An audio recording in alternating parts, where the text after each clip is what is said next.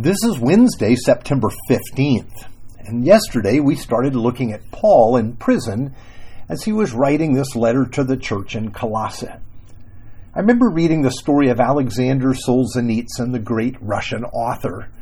As a dissident writer, he was arrested and sent to prison simply for telling the truth about the Soviet regime, and there in prison, he would likely die. He considered that his life was over.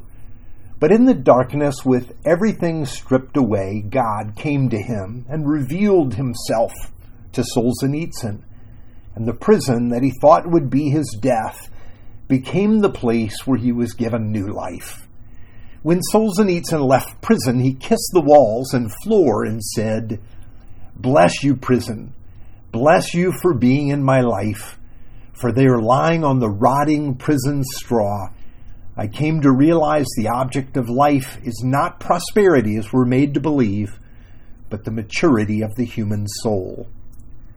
You see, it was there in prison that God gave him his life mission to record and tell the truth about the great Soviet darkness. The dissident became a servant. He was still writing, but now he was in a larger story with God at the center. Now, reading about Paul's time in prison, Paul began to see how the Lord was using him there. Now, another one of Paul's letters written while he was in prison, the letter to the Philippian church, is filled with joy. In chapter 1 of that letter, as he is speaking about his time in prison, he says, "I want you to know, brothers and sisters, that what has happened to me has really served to advance the gospel, so that it has become known throughout the whole imperial guard and to all the rest that my imprisonment is for Christ." That's Philippians chapter 1, verse 12 to 13. Yes, during this time in prison, he can see how God is working. Actually, this isn't the last imprisonment for Paul. He spent 3 years in Israel because of false charges that were brought up against him by the religious leaders in Jerusalem.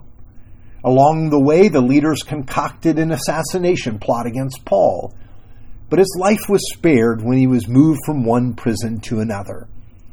Then, Paul, since he was born in a Roman province as a free man and thus a Roman citizen, he appealed to Rome, and by doing so, this would ensure his safety for a time and also give him an opportunity to stand before the emperor.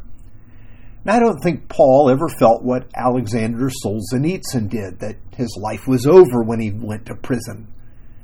But it is true that his missionary travels came to a halt. His life changed dramatically, and he faced death more than once. But here's the wonderful surprise. At the end of that joyful letter, he wrote from prison to the church in Philippi, and we find these words at the end. "Greet every saint in Christ Jesus.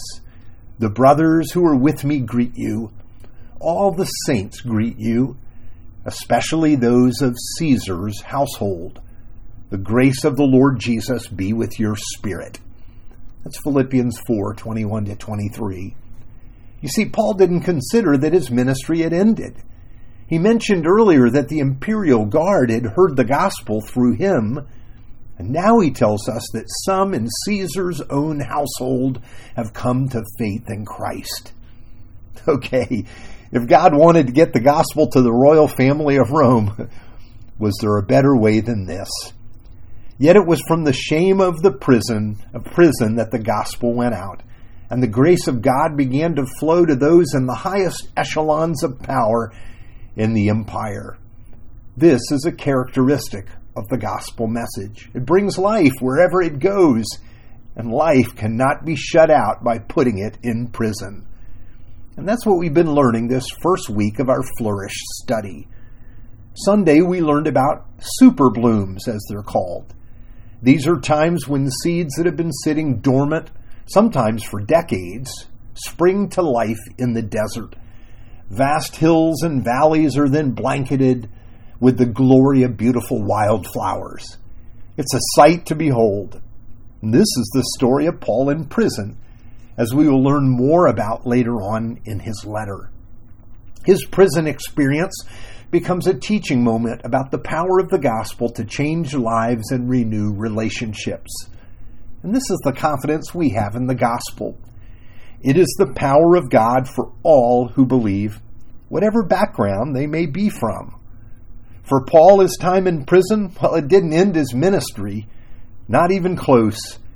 For us, we may pass through tough times like this.